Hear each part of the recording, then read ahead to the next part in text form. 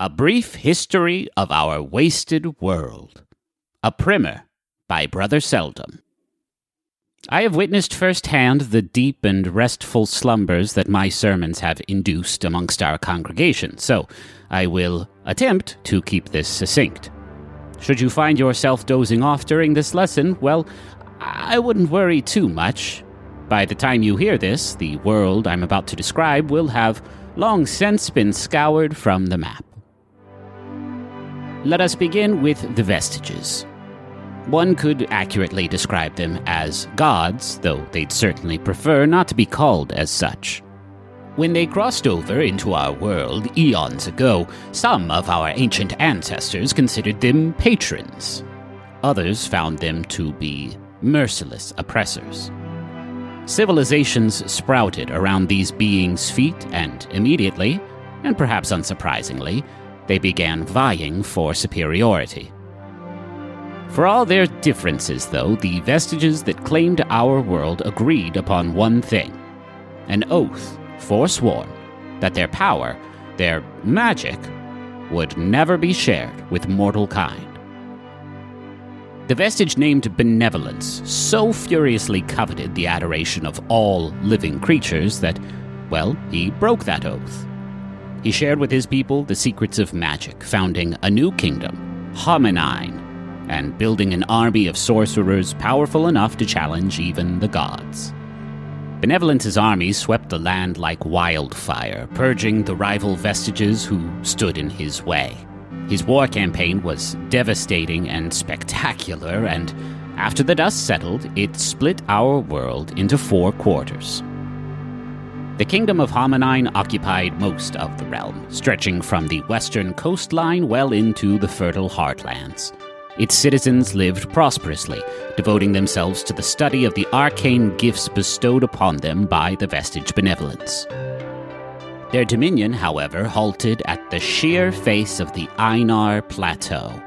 There, in the highlands overlooking the realm, the few surviving other vestiges lived amongst their mortal followers, not as spiritual rulers, but rather as collaborators.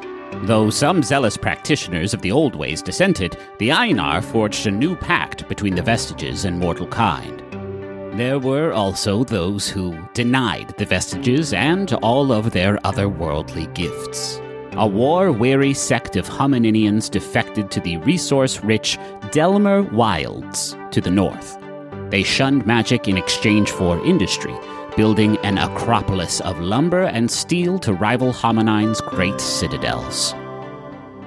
And then there were those who, tired of the mainland's petty squabbles entirely, they found a home in the southern archipelago. With war merely a distant memory, the island's inhabitants worked to make remarkable strides in trade, art, fashion, leisure, the fun stuff, not to put too fine a point on it. For about a century, this world settled into a quiet, comfortable stalemate. The war had ended, but while its people may have recovered from this conflict, our planet, we've learned, never will. You see, magic has a cost, and when it goes unpaid, as it so often has, even the simplest of spells can produce a kind of volatile exhaust. This raw and dangerous arcane energy suffused the soil of every battleground, the sky over every citadel, the banks of every river, until convening, as all things do, in the sea. Our oceans turned against us. Great, glowing waves heaved onto the land, swallowing everything in their path, and hanging over the waters, a maelstrom far beyond measure and visible from our shores, grew wider and stronger with every passing day. And so the 4 kingdoms scrambled to find their own means of evading extinction. But over the din of their toil, over the storm's ceaseless reports of thunder, a voice called out from the sea. And with a simple stanza, it offered salvation.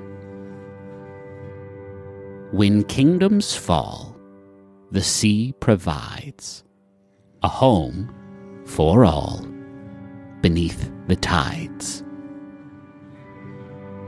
Hundreds of us, hailing from all corners of the realm, would heed this call.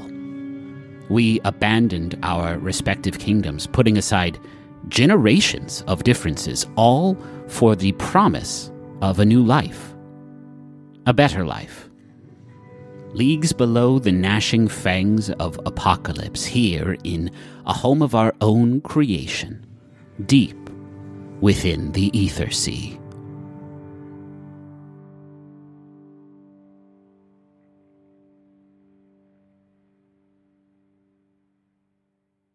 Hail and well met, adventurers, and welcome for a brand new voyage.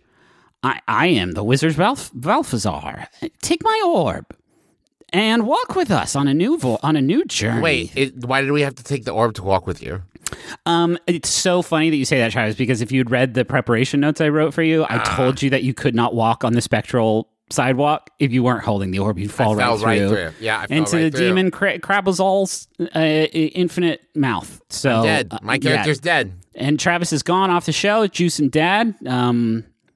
Hopefully you'll have a bit more staying power. Well, thanks for tuning in to the Adventure Zone, fam. We're doing something kind of different with this episode as we sort of build out the world for our new season. This one's a cooking show.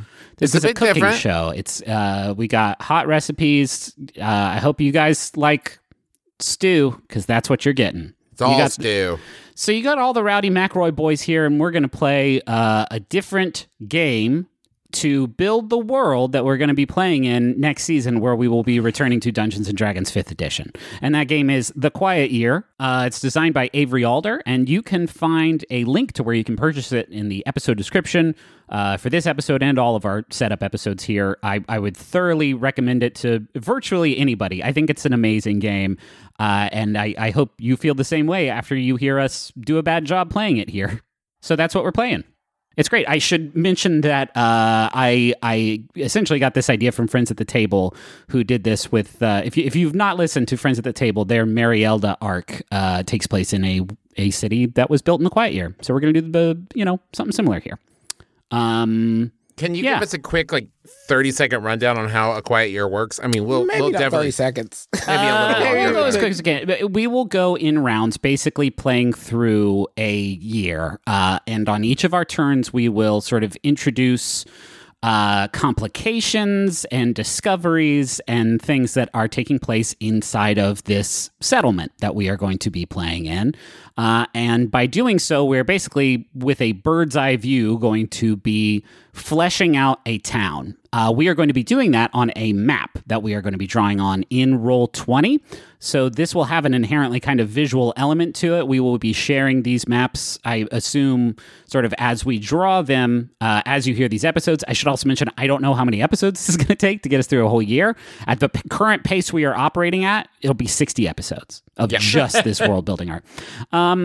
So we are going to be making stuff. What you just heard at the beginning of this is essentially the macro level world history and of where this settlement is, and I've outlined sort of the broad goal of what it is we're doing here, which is making an underwater city. That was sort of like the initial design that I had for the season. Is sort of I liked the idea of doing a space opera, but what if we could do that inside of a magical ocean? And I didn't really come up with a whole lot beyond what you have heard, and so everything else we are essentially going to play out and figure out through the lens of The Quiet Year. But I just wanted to say, I guess at the top, sort of tonally, and as a sort of guiding light, I really don't want to make like a BioShock. What's the city in BioShock? Rapture. Yeah, I don't want to make a Rapture. I don't want to make an Atlantis. But Griffin, is a man not entitled to the sweat off his brow? No, unfortunately not. And I don't know if you're doing a BioShock thing or an Ayn Rand thing there, but both are equally unwelcome in this house. Okay, got it. Cool. Yeah, I want us to try and lean away from. Do you know that the guy who played Andrew Ryan is also Quark? I did not know that. Yeah, but from I don't know Deep Space why. Nine? I don't know why I would know that. I don't know why I know it. I basically just want us to not lean on sort of underwater fiction tropes if we can. I also don't want us to go like too hot and heavy, serious, high fantasy with it, because I've sort of envisioned it as, hey, this is an ocean that is irradiated with magic and chaos, and there's weird shit to be discovered everywhere. So let's go have fun in the deadly ocean in our ships or whatever. Griffin, I have one question before we begin. Please.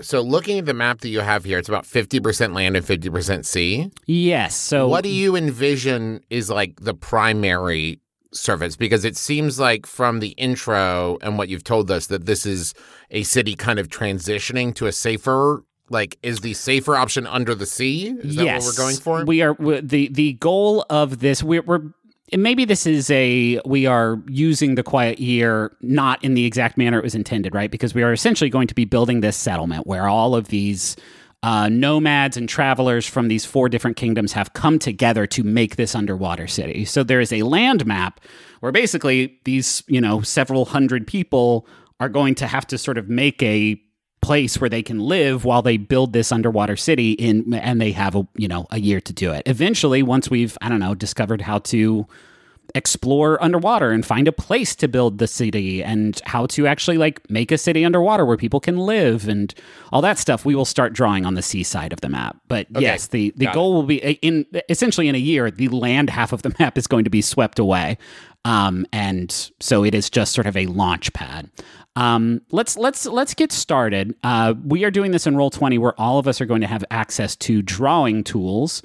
And everything that we add to the map, every sort of narrative element and everything that we outline, we are going to represent visually. We are going to draw on the map. You're encouraged not to use words when you write on the map. And before we get started, everybody is supposed to add sort of one topographical feature.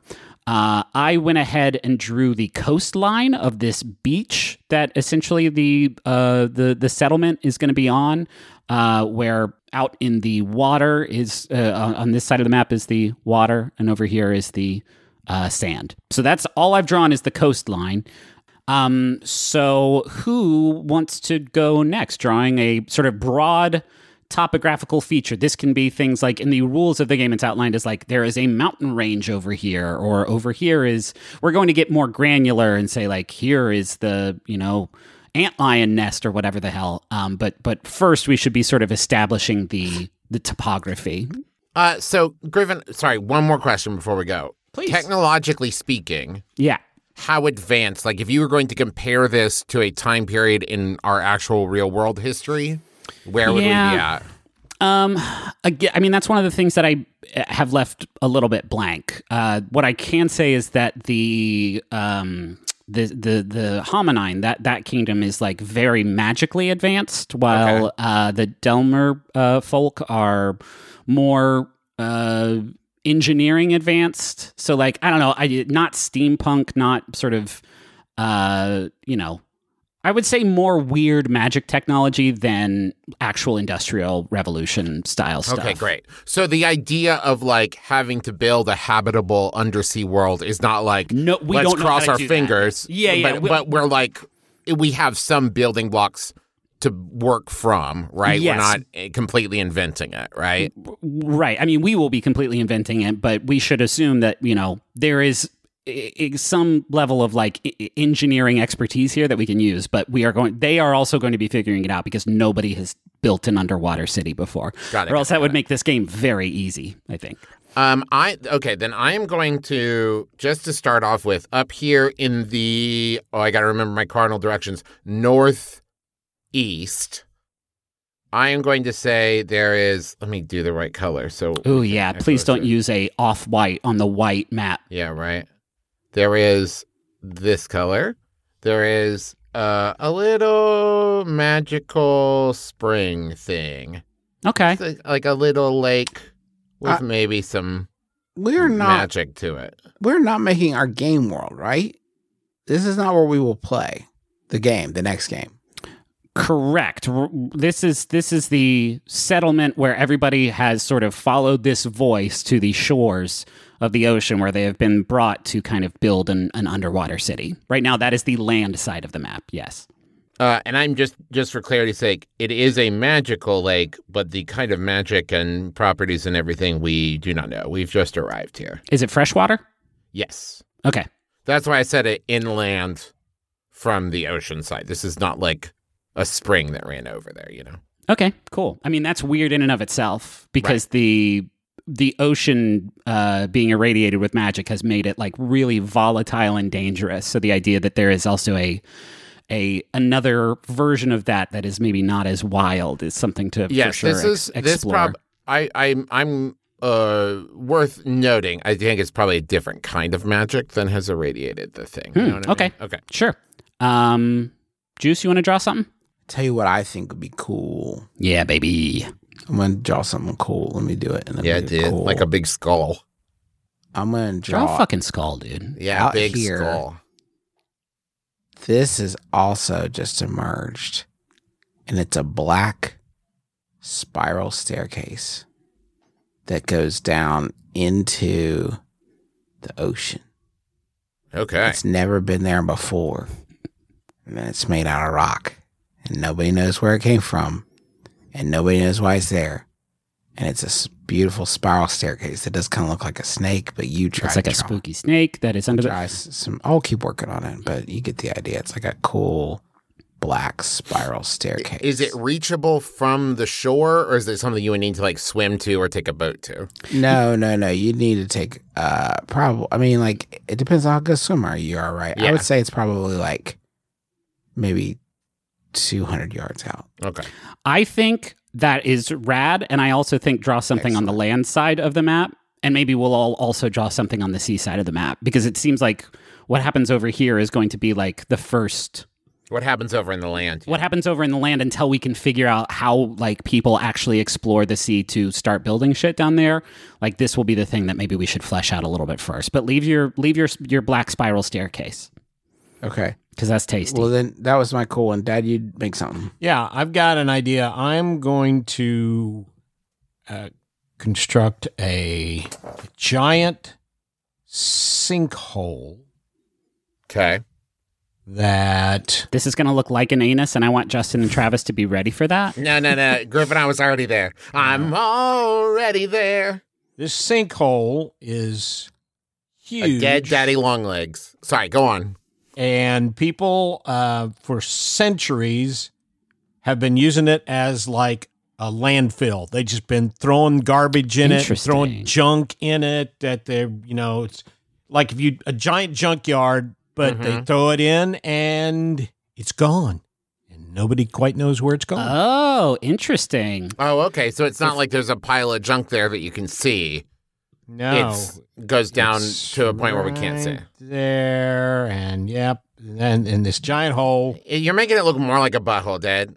Yeah, more that was my intent. I thought that's what we all wanted. No. I'm gonna stretch out this map real quick. It is a little bit blurry because there we go. Can y'all see that? Yeah. So you can see where we are building is essentially where these two kingdoms kind of intersect here. Hominine, which has basically conquered the world, and the Einar Plateau, where sort of more naturalist society has been built. So this sinkhole is essentially like right flat in between the two of those things. So I like leaving it so that we don't know who used that sinkhole to make things disappear.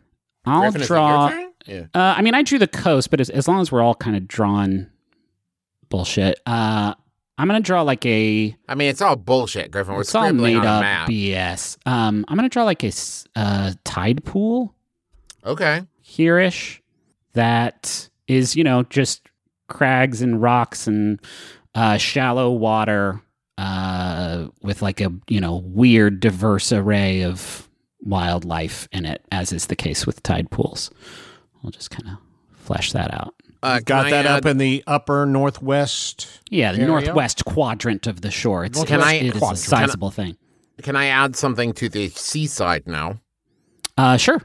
I am going to say that here, slightly west of the spiral staircase, there is a patch of water that you can see from the surface that doesn't have the same like wave structure as the rest of the sea. So like as the waves move over it, they decrease. And the waves around it are higher. So you're drawing something on the surface of the water. Correct. Maybe draw that on the land side then, so that we can kind of keep these two things distinct. If it's something that you can see from the land, well, the like black spire, you can see it's coming out of the sea. Oh, it's coming out of the sea. Okay, that's why it's so cool. Why are there stairs going into the sea? Okay, I dig it. All right, then let's just keep that there. Then it's just a section where waves don't happen. Yeah, where the water seems calmer. Do waves like hit it and then just vanish? They break around it. Interesting. Okay. Yeah. And that's near the spiral staircase? Yeah. The spiral staircase is between the land and that patch. Okay. Dad, you want to draw one more thing? And then that's probably enough for us to start out with. Travis, this is you build a pool? Yeah, it's it's not a pool as much as it is a section of the surface of the ocean that is on land. Do you mean on land or on sea? No, on land. Yeah, on land it's bigger than a pool. I would say it's like kind of like large pond size. Okay. And these are only natural things we're putting on the map right now? Yes. Right? That's right. Okay. A river. I think there should be a river that leads. That makes sense. Leads to the sea. So a nice river that actually runs from the west coast and runs in a curve up to the north. Whoa. Okay. Now wait. Water is flowing into the ocean. Yes, or is it? Okay, because if it was doing the opposite, that would be fucking bonkers. What a magical world. Yeah, I guess so. Okay. I guess one more thing that we should sort of figure out, generally speaking, we have this thing here. Is this all beach? All of the stuff that we have not outlined as water? Is it all sand and beach, or do you think there's other sort of biomes? I don't think there would be that much beach. Do you? I mean, no. Allow me to posit, Griffin. Yeah. POSIT. That perhaps it is not sand beach, but more like a pebbly kind of beach. So this isn't like a vacation spot. Maybe it's fat beach. Maybe it's PHAT fat beach. That's possible. Okay. But then it's kind of a pebbly thing. So like there's a reason that people were not settling here before. This is not like a come here to relax kind of thing. One thing about the sort of world map I drew is that this area is fairly secluded because, while all the world powers are sort of trying to formulate their own way to not die in the apocalypse, they are still these contentious world powers, so they may not be wild about the idea of just this like construction happening here. And we're not doing this to scale, right? No, I think that would be a lot to ask of us. Yeah, and we're all dummies. So. Yeah, so we could not make that work. So we'd say why don't you do some kind of grayish, beachy thing? Yeah, I'm drawing a very faint line here to illustrate like that's just the beach, and then beyond that, there's I would imagine there's some green around the pond, so we don't have to fill in every single sort of. Okay. And we'll fill it in more as we go. That's part of That's true. That's the whole point. Okay. So the next thing we have to do before we really get started is decide what resources are important to our city.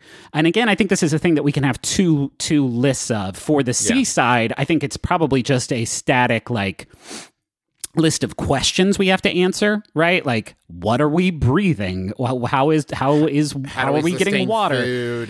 Water, food. Yeah. How are we staying? What's the shelter situation? Energy, light and power. Yeah, exactly. Yeah, there's the things that you need to sort of make a city underwater. So maybe we can just keep track of that ourselves. Yeah, I think it's just we could just label it as like kind of survival is like the primary thing, and then like thriving is the secondary. Well, yes, yeah. Let's. I mean, just as far as categories for the seaside, right? But for the land side, I mean, it's we're essentially playing the game, right? So we have to decide things that are important for our society here to build a city underwater. So and these things will be start out in scarcity save for one of them. So we all decide something. I would like to make a pitch. Yeah, please. For the abundance one. Well, let's do all the important resources first, and then we'll all decide on what the abundance. Well, the number one is knowledge, right? We're trying to figure out. I can't spell the word not. There's a D in knowledge. That's embarrassing. It's that's like no that's ledge. Fucking embarrassing. You got to know a ledge, you know. Knowledge. Yeah, sure. Because that's the thing, right? If we're trying to figure out how to do it, then it seems like the number one resource is knowledge. I would like. I think maybe because. I don't. So broad. It's so broad, and it's also something that, like, how would that become a scarcity? Knowledge isn't exactly fluid, right? We are getting sort of, ostensibly the best and brightest from the four kingdoms who are able to bring their various shit. So maybe instead of knowledge, maybe it's like the cooperation to like use that knowledge, because that is something that could be dynamic. Like, okay, I like that. Diplomacy, maybe, is a way of putting it, like the ability for these different groups to cooperate. But maybe we just say like unity as like a bucket thing. Unity works for me, because if we're saying inherently the knowledge that everyone is bringing is not necessarily a resource that we might be able to find new information later. Sure. But people are coming in with their own knowledge, but it's whether or not they want to work together to use it. That makes a lot of sense to me. I'd like to suggest something that I think could be interesting. Something that I've been thinking a lot about is the idea of culture. Like we are like trying to get a whole society, in fact, 4 societies down under the sea and basically like abandon the land. Right. And I like the idea of like cultural, like the amount of our cultural history that we're able to bring with us, because it seems like that could be something that would be interesting to balance against survival. Let's go ahead. Let's cheat and just make that like diversity of culture, like an abundance. Because again, like I don't see how that is something that then becomes scarce unless something genuinely horrible happens. Like a diversity of culture. Is that what you're talking about? Or are you talking about like I'm talking about cultural works. Artifacts, art, right? Oh, that's a good. Art, okay, yes. Like the work, like the culture of our people, like that we're preserving. Not just like you send up a space shuttle and you put like records in it and stuff, like so the aliens can like lay out some tracks. Like, what are we saving from society? So there will be no access to the land after we That's impossible. I mean, the season that we're going to be playing when we actually start the season in earnest is going to be entirely underwater. The above the surface of the land will be like an extremely. The Quiet Year has 4 seasons. The season of the Adventure Zone, tentatively called Ethersea, is going to be purely underwater. Everything above the water will be like unsurvivable, essentially. I'm going to just add like building resources, which I could because I could put like metal or wood or whatever, but we could do a ton of those. Right now, like we don't know what the fuck the city's going to be made out of. It could be made out of any of that stuff. What about structural resources? Structural material, right? Because it's not just like food or cloth that we would use for like, those kind of resources. Literally like things you could build with. You have not. What about air? I mean, are we going to need to figure out the key to living underwater is how we're going to breathe? Let's add. Okay, so if we do those, we can do like air underwater. That seems like the starting point for water underwater, food underwater. Also, food above water, right? Like food is important. We are building a mini city essentially, and so there are things like food, shelter that like. When you come here on a mission from a voice in the sea that you don't necessarily like prioritize.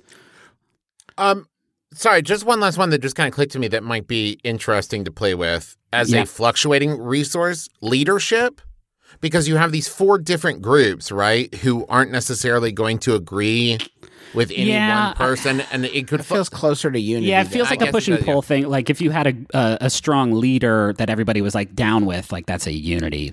I want to pitch a concept that I had for this arc and might play into this resource conversation. we know that magic here has a cost, and basically like a material cost. A material cost, right? It like is creating something that is basically analogous to a pollutant that has been seeping into the sea. I wanted to pitch you all on the idea of what if the ocean or the sea is purifying or somehow condensing that sort of magical byproduct into a source of energy, like a physical, maybe it's like cubes, maybe it's like crystals, something like that we are like finding. Like the way you could boil salt water to get the salt out of it? Ooh, what if it's just salt? What? Like magic salt, and like that is a go-to, like... It's basic, it's called prestige. And I think that it's like an energy source. Yeah. Like you could use it to, like, you need a certain amount of this stuff to get down. We find that we can use it for energy. The question that I think we don't have an answer to right now, and that I think is very interesting, is like the sea has been taking our magical pollutants and basically recycling them into prestige. Like, what happens when we burn it? Yeah. Like, what happens when we use it? Is it bad? Is it good? Is it pissing the sea off more? Is it dangerous? Is it renewable? How much is there? Like, all the uses of it, whatever. Right. Like, that seems like an interesting idea to me. One thing to note about the game and sort of how it is meant to be played is to not sort of give yourself easy answers to questions. And I don't think that's what this is. I think there's a version of this where it's just like a mysterious thing. We have discovered a somewhat sustainable way to do magic without having to go out and hunt for a fucking eye of newt or whatever, right? There's this prestige that we can use to do magic responsibly. And as far as we know, we're the only ones who have discovered it. But maybe it's not a gift from a sentient ocean that loves us and wants to take care of us as much as it is just like some weird shit. And so therefore, like, the answers we can find for how to make a city underwater, like, now we have magical energy 4 days to kind of do that with. But I love this idea, and I think that's very cool. I would not make it I wouldn't make it too accessible. I think that there needs to be some kind of difficulty to obtain it, whether it's something like coral, it forms coral or something like that. So we're kind of getting into the game accidentally a little bit in sort of the pre-pro phase. Like, this is the kind of thing that we are going to be doing in the game. I think just leaving it at, without going into where it came from or what we know about it, just we have found salt. Magic salt. Yes. All right. Prestige. Magic salt. Okay, great. And then we can go from there. And then we'll figure out like what the fuck that means later. I think that's the thing in abundance, though, right? That's the thing that... Yeah, right? Like, it's I don't think unity inherently, like, these are four formerly warring cultures who are here because they heard the same voice, but, like, I feel like you got to earn that a little bit. And culture is something that maybe they need to get more people to come and join this project. Like, I also think that is a very contentious thing, right? Where there'll be people like, you're worried about art, where we're trying to figure out food. I also like super want to, in terms of tone, like, I don't want to make things, I don't want bigotry or anything like that, like, because they used to be right. Like, we have a chance. I think it's more about prioritizing like their own things, right? Where you're going to get the people who, like, magic has always been their like go-to answer for things, right? And then you have people who are like, no, we're going to craft it with our hands, and it's more reliable that way. I don't think it has to do with bigotry so much as it's just like the way we do things. You can't trust magic. You can trust, wood and stone and metal and stuff. And I think it all plays back into the things we were saying, unity, culture, these things. Gotcha. Where they're going to have to figure out how all this stuff overlaps in a successful way. You're supposed to draw this stuff as you do it. So like prestige, I might just draw these magic sort of silvery waves. Well, that's confusing because it's the fucking ocean. I would Griffin shade it in around the edge, like maybe it was discovered like coated on the rocks that are like near, like that's where it's dried. Oh, like maybe near the tide pools. Like yeah, right. Because of the way that the water kind of comes up into the rocks there. That's like where we right. And then as the water has like evaporated, it's left this like crystalline coding on it. Okay. Yeah, I'll draw that up near here. And then we're also supposed to draw the scarcities, but some of these are so sort of high-minded. Like, I don't know how to draw a scarcity of culture. Yeah. Handshaking and like a statue. Or a copy of Borat on DVD. Yeah.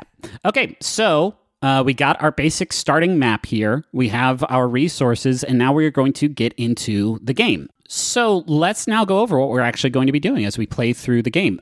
Rounds are basically separated into weeks. That is the basic unit of play. And each week is a turn taken by... I'm just going to read straight from the thing here. Each week is a turn taken by one player with play proceeding clockwise around the table. We don't have that, so maybe we just go left to right based on our little icons here. Weeks should take an average of 2 to 3 minutes to complete. We'll see about that. So during each week, 3 things happen. The first thing is that we draw a card from this deck. The Quiet Year provides basically 52 prompts, 52 weeks in a year, 52 cards in a deck of cards. And we will read the prompts. The prompts will give us 2 options, essentially.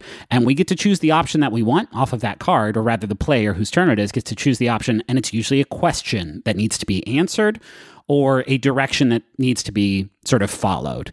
That we'll explain that as we go. But again, those cards are sort of separated into 4 seasons.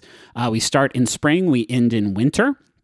One of the cards in winter is called the Frost Shepherds. I believe is what it's called. And when the Frost Shepherds arrive, the game immediately ends. So it probably won't go 52 weeks. We will get into winter, and then once we're in winter, at any point during a player's turn, it's done. And the game is over, and we have what we have. Just something to be aware of. But also, in spring, things are kind of okay. We will figure out what things look like. And in summer, we'll shore up our resources, and then things will get harder from there. So you draw a card, you resolve it. You then will take down, there's a countdown essentially on projects that we start, which is, maybe I should read that step of the thing first. The last thing you do is the active player gets to do one of 3 things. They can discover something, which then they just, get to add to the map, hold a discussion, or start a project. For hold a discussion, what we did starting out talking about like what would be cool to do with magic or what resources are important or what's our priority here. We can't do that once we start playing. We are meant to be sort of omnipotent in what's the word I'm looking for? Entities? Uninvolved sort of entities that are like we can't be rooting necessarily for the thing to succeed and for us to like give ourselves softballs. Like we are and the other way around too. You're not necessarily trying to punish them. No, we're not trying to screw ourselves over. So like if we start going in different directions, it may behoove an active player to say like, let's talk about this. But when we talk about it, we are going to talk about it from the perspective of members of the community. And there's a very specific way that you have to talk about it. Like you're holding a town hall. Right. Start a project is represents a concerted effort amongst the community to achieve something.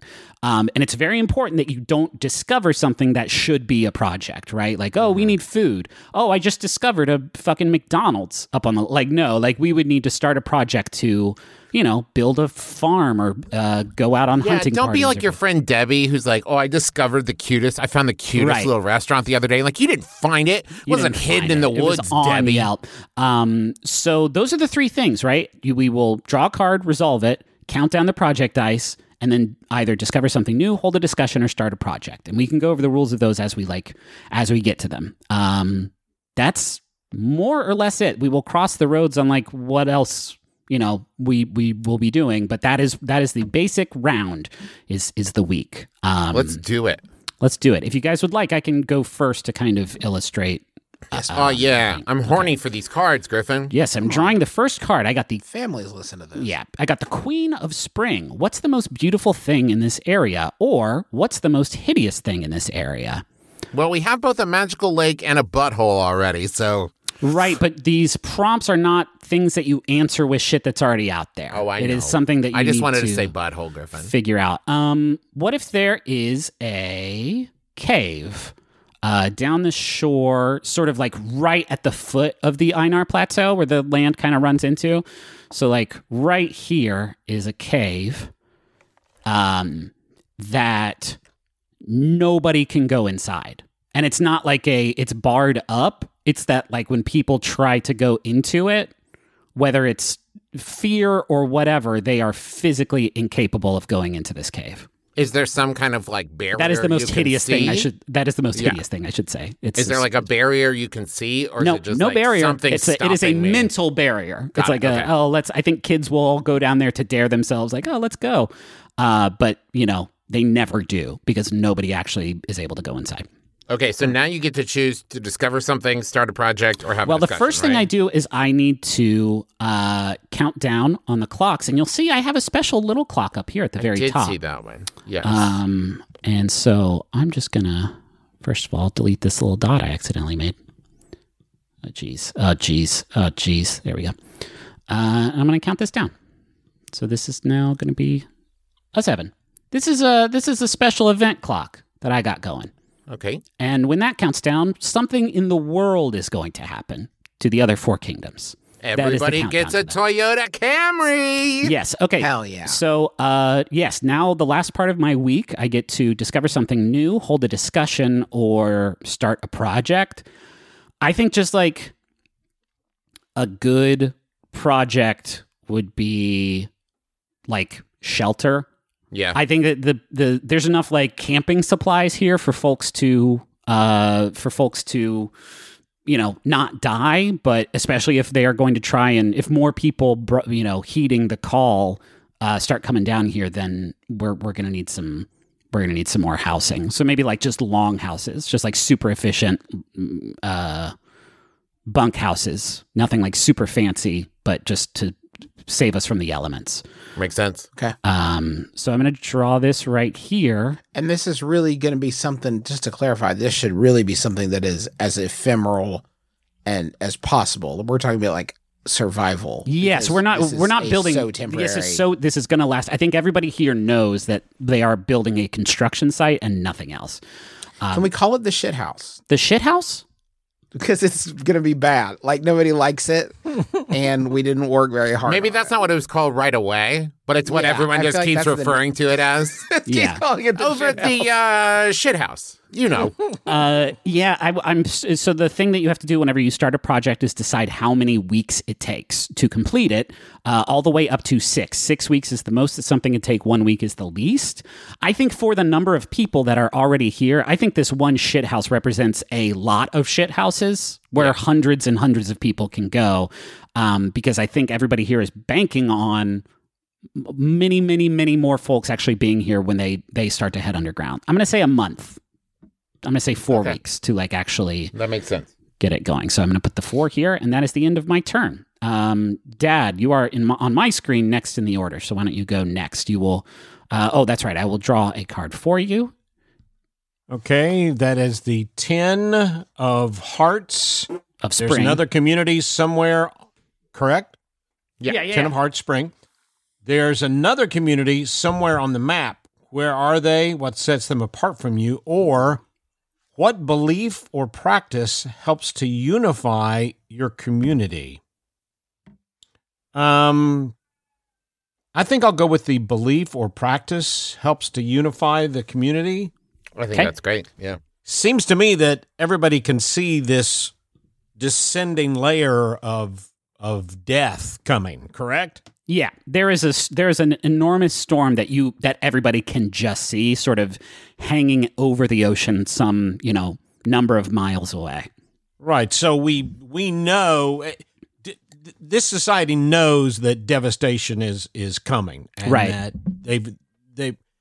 I think the belief is that they realize the only place they can go is under the sea.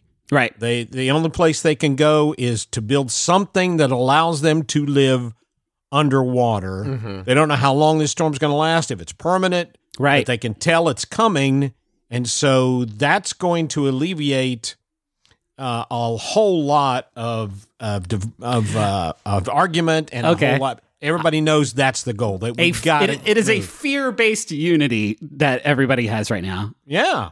Okay, I'm going to move unity over to abundance then, right? Okay. Because maybe it's not long-lasting unity, but I I think at least at first, it's like post 9/11, right? Yeah. Well, this is the, you got to remember, this is the second week that this group of sort of nomads have been here, and by week 2, I think they've all been like, okay, we're gonna die if we don't start really working together. Yeah. I think post 9/11 too is a great analogy. Yeah, this is a fun topic for the podcast too. Is what the feedback we get a lot. Just history. I should have thought about this though. I was not being particularly a good steward of the rules. I said we're building these houses, but building material is something that is in scarcity. So like, I don't know. I should have thought about, these are going to be shitty houses then. Like we're essentially making sand castles is what they are. Well, maybe this is something that could be interesting where, I mean, that's very human to start a project without and knowing not have the materials of how you're going to finish it. Like that becomes like something we have to solve very quickly. Yeah. Okay. So next, Dad, do you want to draw? I feel like the storm is so huge. Well, the storm would be it, right? Like that's the thing they're afraid of. All right, let me see what I can make it maybe in the corner here because we don't want the storm to occupy like the entirety of this side of the map. Well, I'm going to add a little bit of nauseating green. Oh boy! Whoa! So it's like an iridescent storm, like an aurora borealis. I'm into that. I've been thinking a lot about like. It's magic water. Like it doesn't have to be, gray or blue ocean water or whatever. Like it can be that kind of oily, like iridescent sheen that could, when it gets sucked up into this big storm, just turns into a beautiful. We like brightly colored, deadly things on this show. I've discovered. We really do. Brightly colored forces of apocalyptic. I think we also like multi-syllabic words that describe like a shiny thing. Yeah, that's true. It's iridescent. It's opalescent. Okay, there's your storm. Okay. There's your storm of evil nauseatingness. We reduce project clocks, which I will do right now. And then, Dad, you get to choose whether to discover something, hold a discussion, or start a project. Hold the discussion. Okay. This discussion will take place from the perspective of members of the community. When you hold a discussion, you choose to open with a question or a declaration, Clint. Starting with you and going clockwise, everyone gets to weigh in once, sharing a single argument comprised of 1 to 2 sentences. If you opened with a question, you get to weigh in last. If you opened with a declaration, that's it for you. Discussion never results in a decision or a summation process. Everyone weighs in and then it's over. This is how conversations work in communities. They are untidy and inconclusive affairs. And this has to be associated with what I just created. It has to be associated. No, it has to. I just shared the rules for hold a discussion with you. It has to be shared with something on the map, right? And then we mark it with a little dot just to note that a discussion was had about the thing. So you could have a discussion about anything right now that's on the map. My question is, how do we know that this storm is dangerous to us? How do we know that it's not something that's going to be beneficial, that it's going to, give us superpowers or do something like that? How do we know it's bad? Do you have an inkling based on just the intro, like of which of the 4 sort of world powers, like the person who held this discussion would have come from? Like this essentially climate change denier that you've just sort of whipped into existence. Well, give me a second because I actually made notes. There you go. Nerd. I think it would come from Hominine. Okay. That makes because sense. I mean, they have magic in there, like magic is their whole shit. Yeah. Yeah, they've studied magic. Okay. But this thing has mystified them. Right. How do we know this is going to kill everybody? You heard the call just like I did, or you wouldn't be here. Clearly, there's something wrong, and there's nothing your benevolence is doing to fix it. We got the call, so you came, so you must have your doubts already. The people of the Southern Archipelago have already lost quite a bit to this storm. And it has only grown more intense in the passing months. So the writing is on the wall. Yeah. That's cool, dude. Is that the Fearbolg? We're not supposed to make characters in the Quiet Year, but I'm really curious about that, dude. I'm busy. There's no time to talk. We have to get back to work. And Dad, you get to close out with a statement. Excellent points. And I, especially the last guy, we got work to do. Thank you, Delmer. I was going to be from the Southern Archipelago, and Griffin messed me up because he picked the Southern Archipelago, and then I didn't know anything about the other ones. I think that was very Delmer sort of sensibility. It felt Delmer in the movie. Delmer. Yes, absolutely. That was Delmer as hell. Remember, that dude's name was Delmer, and they're his wife. It came from my wilds. Remember, we don't come to a tidy conclusion in the discussion. Right. Yeah. Okay. I appreciate everybody's viewpoint, and I think there's some valid points in there. All right. Oh, Dad was there too. Yeah. Cool. Let's not do that in the fucking setup game for the new season. We'll figure out how to get Janitor Klein in there. Because he would be dead by the time the game began. Travis. Yes, draw for me, Griffin. Yes. Travis has drawn the King of Spring. So that is King of Spring. Once I was the King of Spring. Right. The King of Spring. A young boy starts digging in the ground and discovers something unexpected. What is it? Or an old man confesses to past crimes and atrocities. What has he done? I think I'm going to go with the young boy starts digging in the ground and discovers something unexpected. What is it? I'm going to say he is digging in the ground. He is digging in the ground along the kind of pebbled shore and starts finding metallic stones mixed around in the regular pebbles. When you say metallic stones, are you talking about sort of natural looking rocks that just happen to be made out of metal, or are you talking about fragments of a thing? More like hunks of ore. Okay. Are they corroded? Are they rusted in any way, or are they? They're not processed. These are just like naturally occurring hunks of ore. You're right. We shouldn't. That's like the kind of thing that a project would be. Is like, right. What do we do? He's just discovered some hunks of ore. And not just like one or two. I mean, like once you find them under the first layer of pebbles, there appears to be many of them. Just doodle that on the map for me while I count down the clocks. We're at 2 on the shit houses and 5 for the world clock. Okay.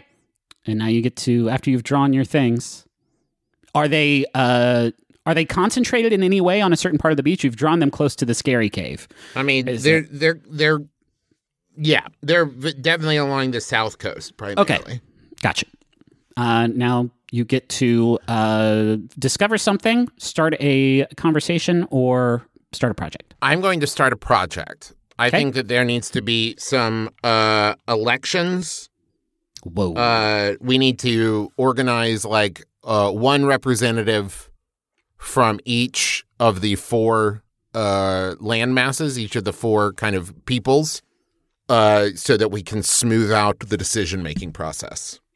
I'm going to do something that I haven't talked about yet called contempt. And that is because sort of each of our turns, we are a fully individual thing. If you ever disagree with something that somebody else is doing, you take a point of contempt. And it is mostly a sort of social signifier. It's not like at the end of the year, we add up our contempt points and that many people die or whatever. It is just a thing that is sort of a tracker for, player unity in the thing. You don't like my elections, Griffin? I don't like the idea of, I don't get to say. We would have to hold a discussion to talk about that. Fair. It is so hard to fight against your instincts to like... Yeah. Okay. I'm going to say, because it's mostly just discussion and not construction, I'm going to say 2 weeks. Okay, go ahead and draw it. You got to draw it on the map. So I don't know how you draw an election. X's or O's?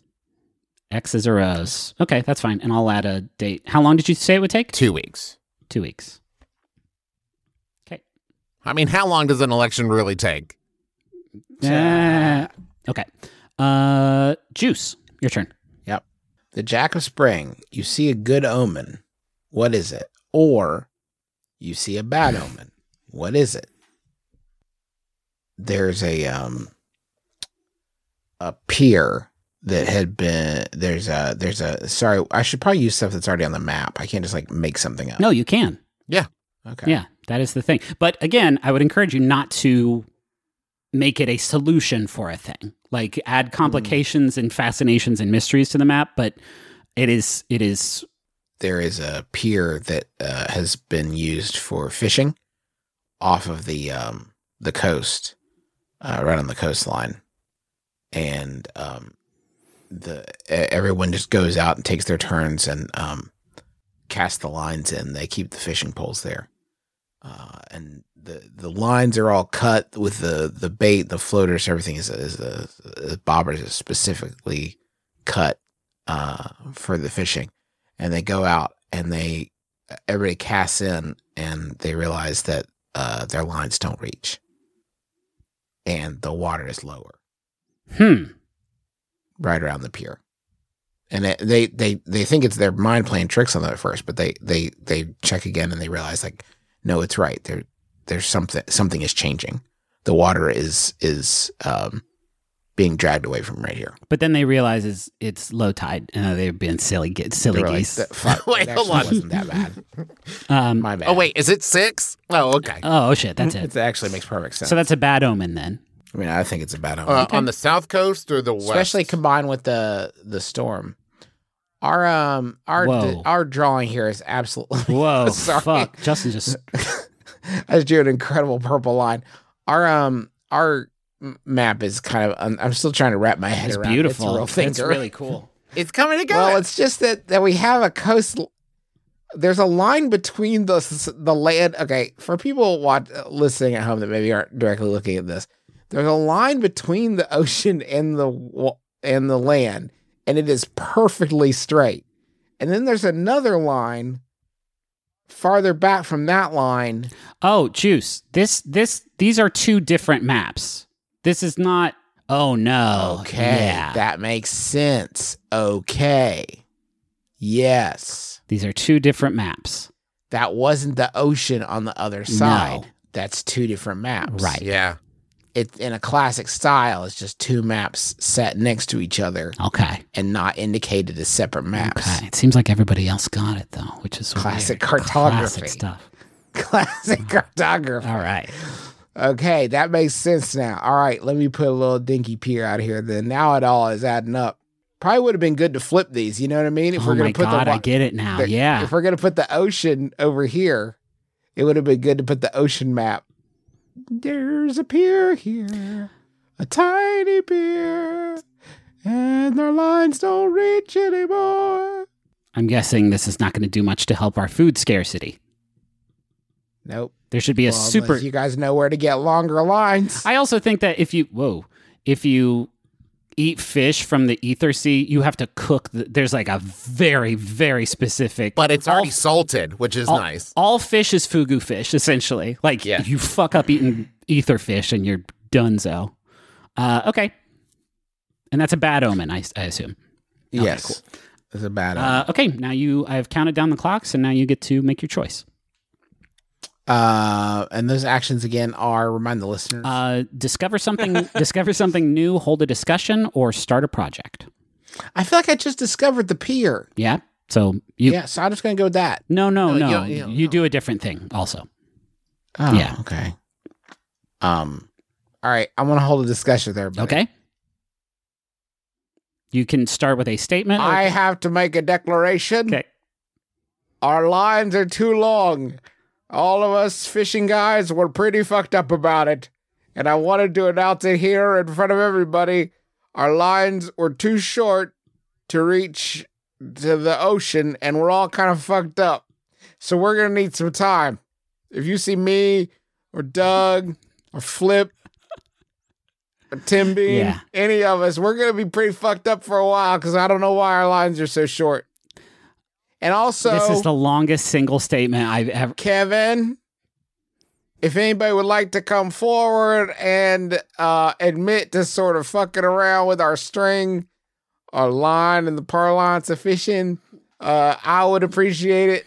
because we are all so fucked up right now. We can't figure it out of what exactly is happening, but that is the announcement for everybody today. I think if you remember, I said something about, why don't we build some boats? You remember that? Remember me saying, why don't we build some boats? And that's... I'm not allowed to respond per the rules. Listen, we can't lose focus worrying about the fish and the boats or any of that.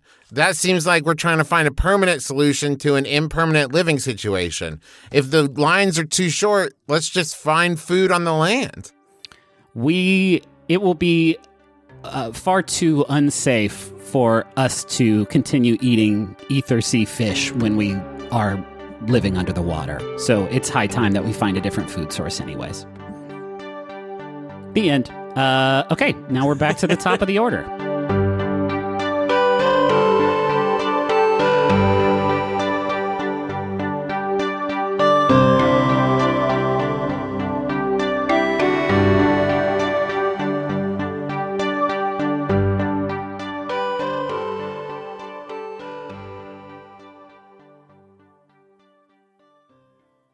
We have an Aura frame here at our house, and we primarily use it to show pictures of our kids and the fun stuff that we do. And my favorite thing about it is that it's so easy to upload pictures on that as soon as we get home from doing something fun, we just immediately put the pictures up there so we don't forget to do it. You know, because we tried to do picture frames and stuff in the past, and then we never remember to put them on. But with Aura, it's so easy to load it up that it has become kind of a digital scrapbook more than anything else. So if you have been looking to get the pictures that are trapped in your phone and set them free in a way that other people can see them, might I recommend Aura Frames. They're stylish, they're easy to use, you're going to love it. And it was named the #1 digital picture frame by Wirecutter, and for a good reason. It's so easy to set up, and they have different frame options, all kinds.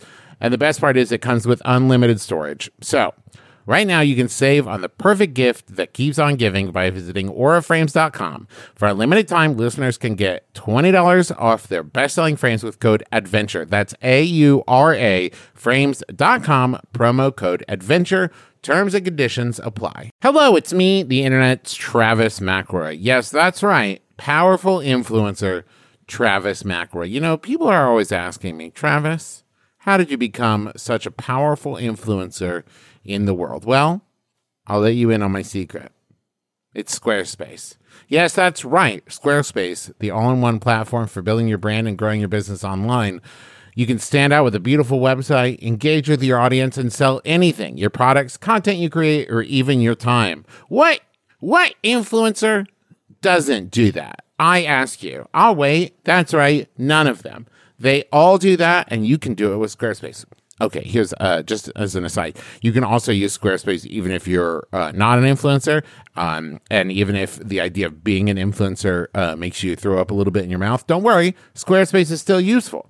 With Fluid Engine, a next-generation website design system from Squarespace, it's never been easier for anyone to unlock unbreakable creativity. With Fluid Engine, a next-generation website design system from Squarespace, it's never been easier for anyone to unlock unbreakable creativity. Start with the best-in-class website template and customize every design detail with reimagined drag-and-drop technology for desktop or mobile. With Squarespace scheduling, clients can quickly view your availability and book their own reservations, appointments, or classes, and you can sell products on an online store. Whether you sell physical or digital products, Squarespace has the tools for you. So go to squarespace.com/adventure for a free trial, and when you're ready to launch, use offer code ADVENTURE to save 10% off your first purchase of a website or domain. Chicago!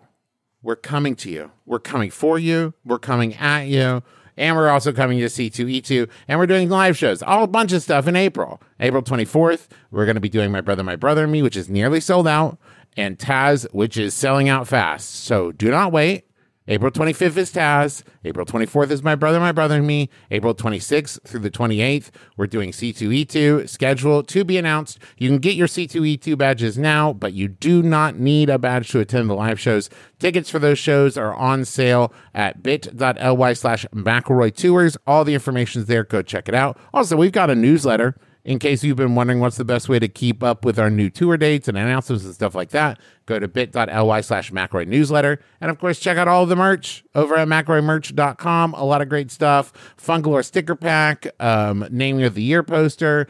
We've got the little Sailor Man pin, and 10% of all proceeds this month go to the Foundation for Black Women's Wellness. So go check it out, McElroymerch.com. And now back to the show. It's my turn. I will draw a card. 8 of Spring. An old piece of machinery is discovered, broken but perhaps repairable. What is it? What would it be useful for?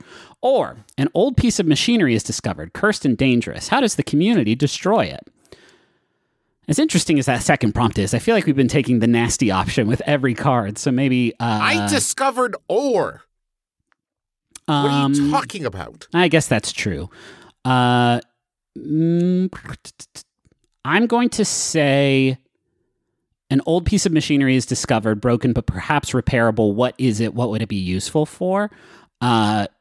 Because this is sort of on a coastline at this junction between these two kingdoms, maybe during the war, there were some sort of naval combat experiments that were taking place here.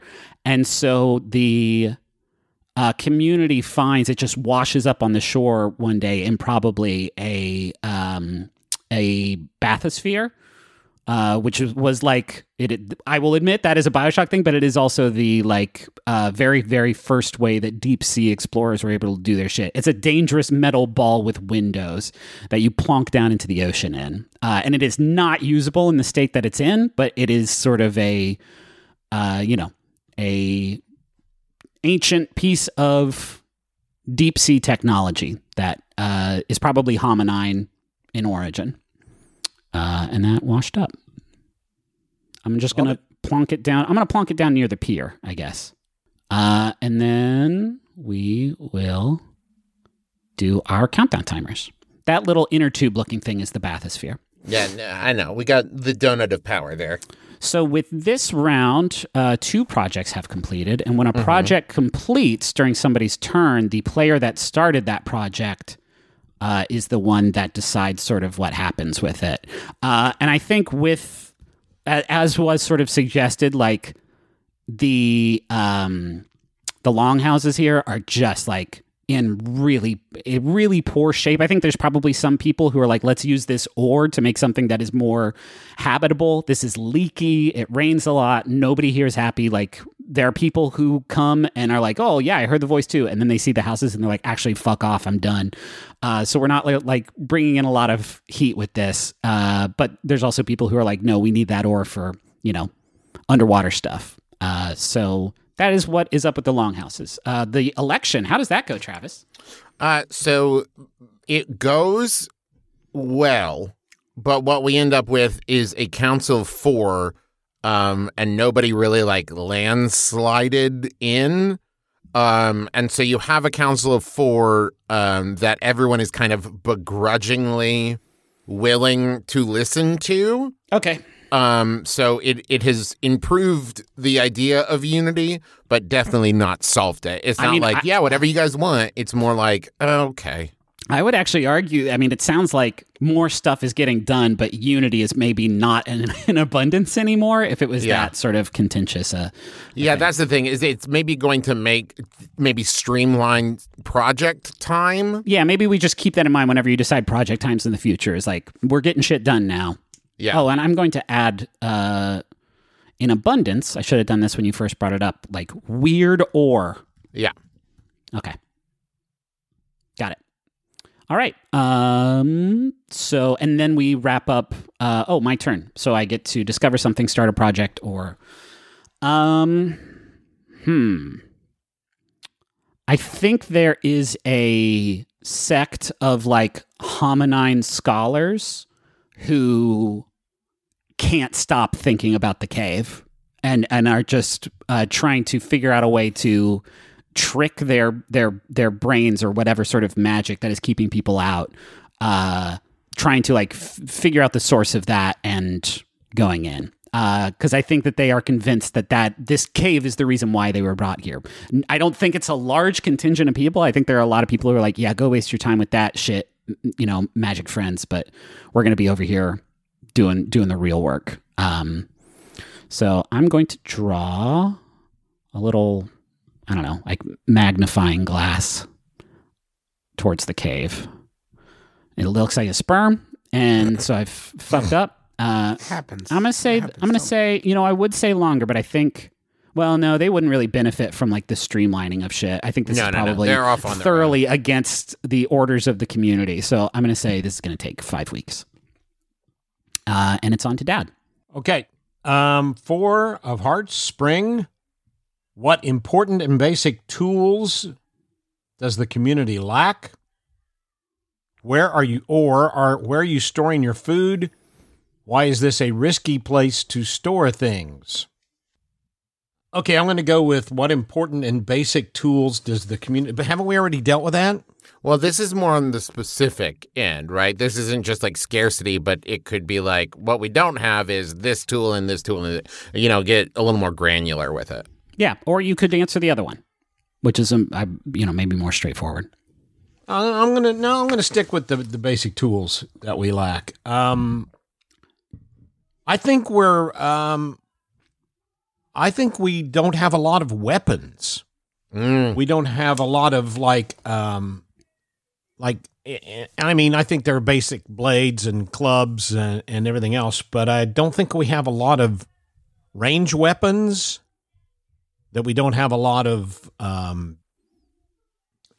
projectile weapons. These mainly for hunting? Or for defense from something. We haven't really talked about like the environment. Yeah, I don't know what the threat would be. I could see that for hunting. What would are you saying for like hunting for food or for defense? Like siege weapons? Because if martial weapons.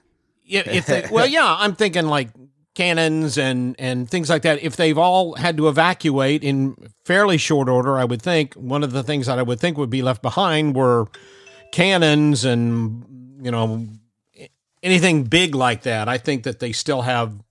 That's interesting too, because we don't know what the fuck is in the sea. Yeah, that's it. So we certainly did not bring any sort of I don't think we're spending much time inventing like cannon. Yeah, right. Sea cannons. Let me pitch this then. Let's have a scarcity of defense weapons. Yeah. I think is a good way of putting this. And, just to keep things equal, maybe on abundance side, like hunting gear, like we have an abundance. Like we got that. We are hunting. We can do that if if we're swimming in the water and there's a barracuda or something coming at us, we got a spear or a harpoon or whatever. But like anything bigger than that, and that makes sense. I don't know. Do you think we need to draw that on the map? Well, if I can, now I can't. How much can I amend this? Because I was thinking that maybe they disassembled all of those big weapons that they wouldn't, and then packed up as much of the pieces because they knew that they were going to need items to work with. They were going to need materials and stuff. So maybe they've hauled all the pieces of these larger weapons. I like that. Back to this area. Yeah, I don't think it has to change anything that we have on the board right now, though. Like we don't have defense weapons because we dismantled them to make the shit house. Yeah. Okay. So while you're in the shit house, you're like maybe going to sleep on the top bunk, and you look up, and there's just like a sword that's just like catapult. There. A catapult that you're sleeping on. You're sleeping in the bowl of a catapult. Yeah. Yeah, that's fine. You're sleeping in that. Okay. I'll take the numbers down if, Dad, you want to decide what your action is now. I'll start a project of cataloging all of these pieces of the broken down weaponry in anticipation of reusing them for a rebuild on the bottom of the ocean. Are you saying that like when that project is done, we will then have dismantled the longhouse and have big weapons? Or are you saying like... No, to figure out how to use them. Okay, to start using those pieces to build things that will be used under the sea. Okay. How's that? Yeah. That's good. I'm going to take contempt for that because I don't want you to dismantle my shit house. No, I'm assuming the shit house was already built out of stuff. But if you want it to, but we love it, and you want to use pieces of it to make big underwater cannons and shit. No, I don't want to build underwater cannons, but we're going to have structures. Dad, every time you say underwater cannons, I get so much more excited. Yeah. I think, Frank, if I may, I think we're discussing this all too much. I think that way too much. The project has started, right? Mm-hmm. And it might not work, right? But that's a good point. How long does this take, Dad? 3. Got it. Some good scientists. Well, you have the Unity. The council is leading. This is probably Delmer shit. Like the Delmer are probably like, this is great. We don't need to be comfortable. They think the shit houses are already like palatial. Cool. Okay. Travis, you're up. Flip my cord. Flip your cord. 7 of spring. Where does everyone sleep? Who is unhappy with the arrangement and why? Oh my God. There's also what natural predators roam the area. Are you safe? Which is also a good one and something we've talked about, but the first one just seems so applicable. But didn't we also just... You're right. Okay, I'm going to do the natural predators roam this area. Are you safe? And while my first inclination is to do land, I think I'm going to go sea. Okay. I'm going to say with the pollution... that there are sharks, kind of more along the lines of like a hammerhead kind of thing, but they definitely have a little bit of like kind of natural magic mutations. I think everything in all sea life, and I think I hinted at that in the intro, or maybe not, but like when we take place in this, when we actually do the season exploring underwater, like. Animals are going to be fucked up down there. So like a little teaser of that, of something that is like actively harassing us on land is I think rad. That with I think with these sharks, it is manifesting as like super heightened senses and the ability to like almost like seemingly teleport forward in short bursts. So when they strike, it's like and then they're just kind of there. I've written blink sharks. Sharks, that's great. Yes. Blink sharks. On abundance. There's abundance of blink sharks. We should do something about that. And now everybody is all about team. Let's take the shit house apart for underwater cannons. Yeah, people flip right around. Now that we've discovered blink sharks, my priorities have shifted. Yeah. Okay, let's count down. We are getting close on some of these. All right, and Travis, get to make your turn. Or I am going to begin a project. Cool. I think the council pulls a representative from each of the four from Homenine, Delmer, Einar, and the Southern Archipelago, like specialists, to study the ore that was found. Okay. And attempt to discover like its properties, how to work with it, if there's any value to it, all the kind of specialties of the different locations. I would suggest, because of the sort of unity, or not unity, but the way that everybody is working right now, of just like full bore, not prioritizing discomfort, that maybe this wouldn't take as long as you might think. Yeah, like I think maybe, I mean, really, if you're just kind of, this is not like actually molding it or shaping it or anything. It's just kind of like, well, let's check it out. What can we use this for? Right. Yeah, I think like a week. Okay.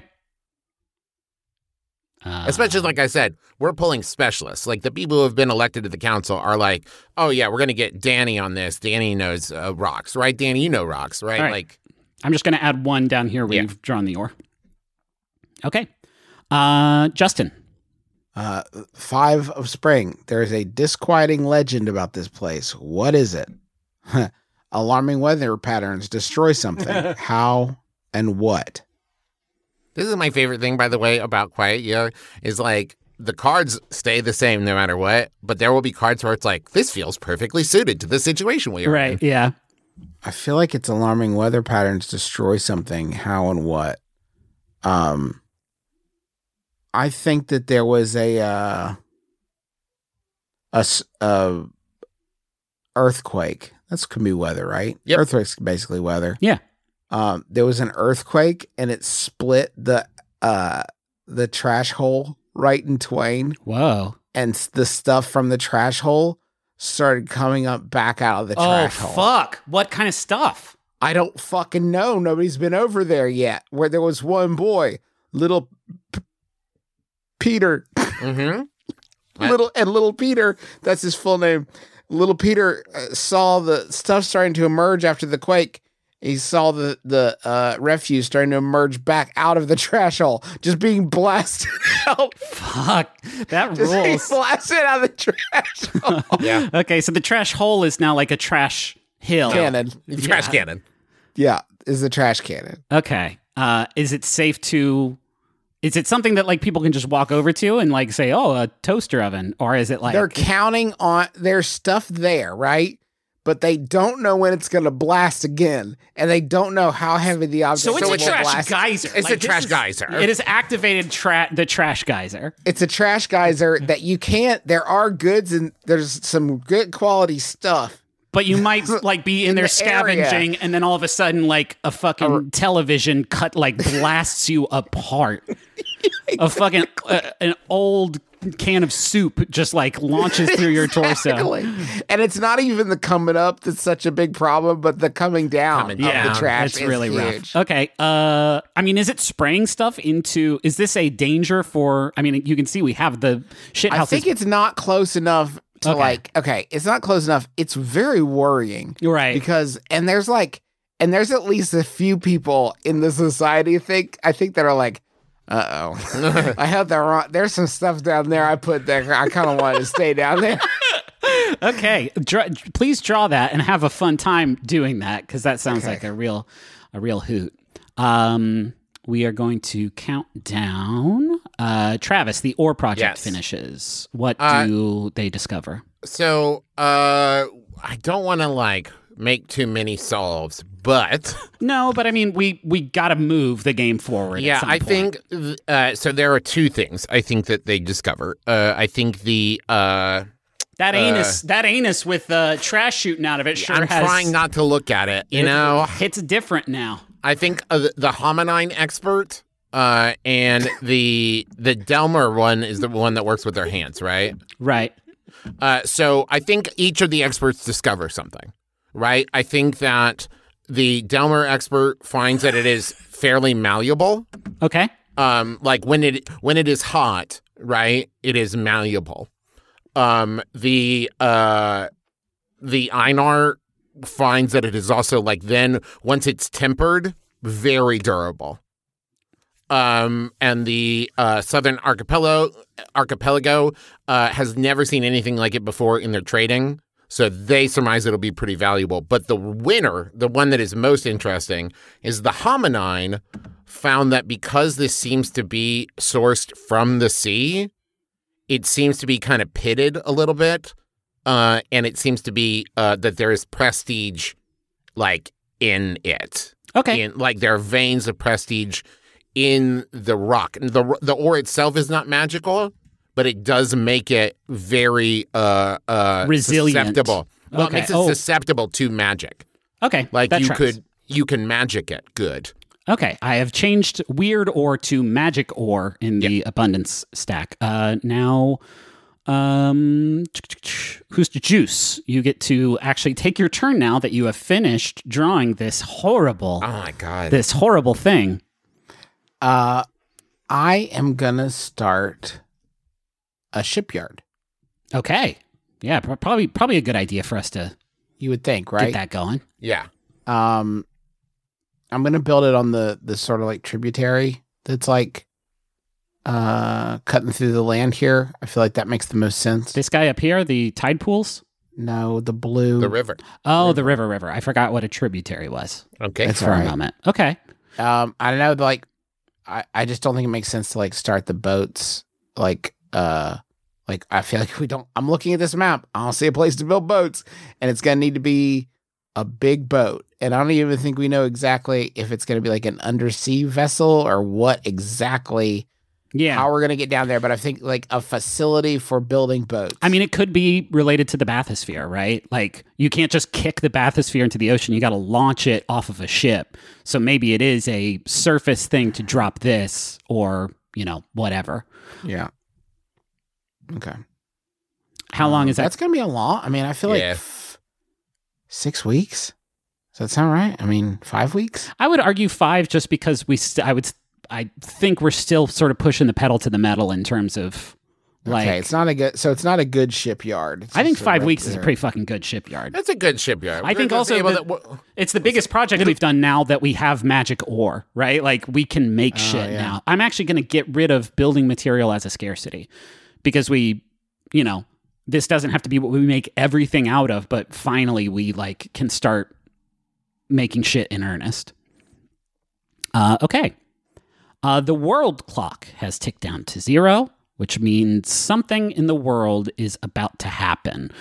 And that thing is related to sort of an Exodus plot that has been hatched by one of these kingdoms.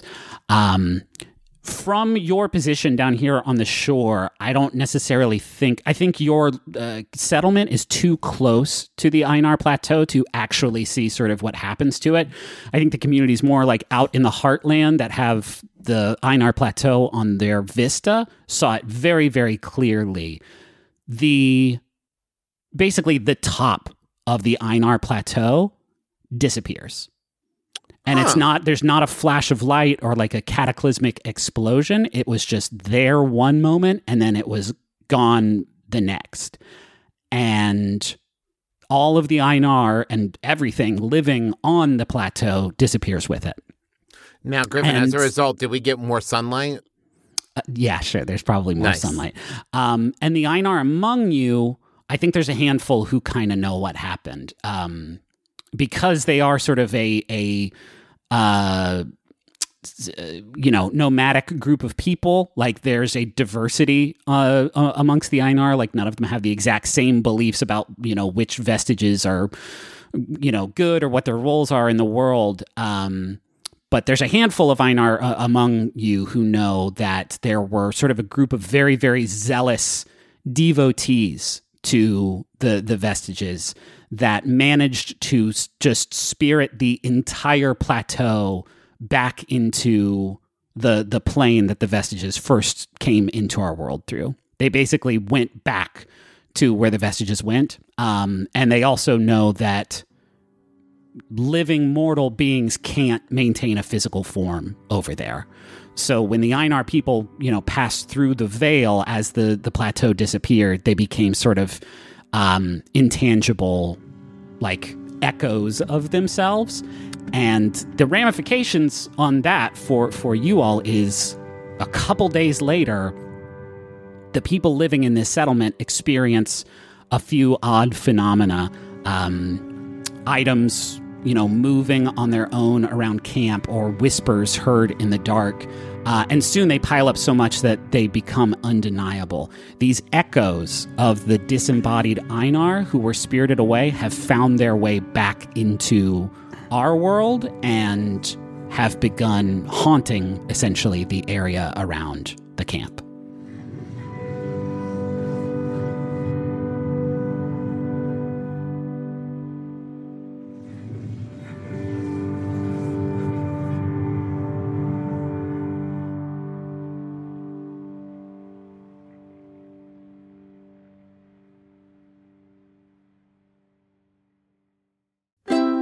MaximumFun.org. Comedy and culture. Artist-owned. Audience supported.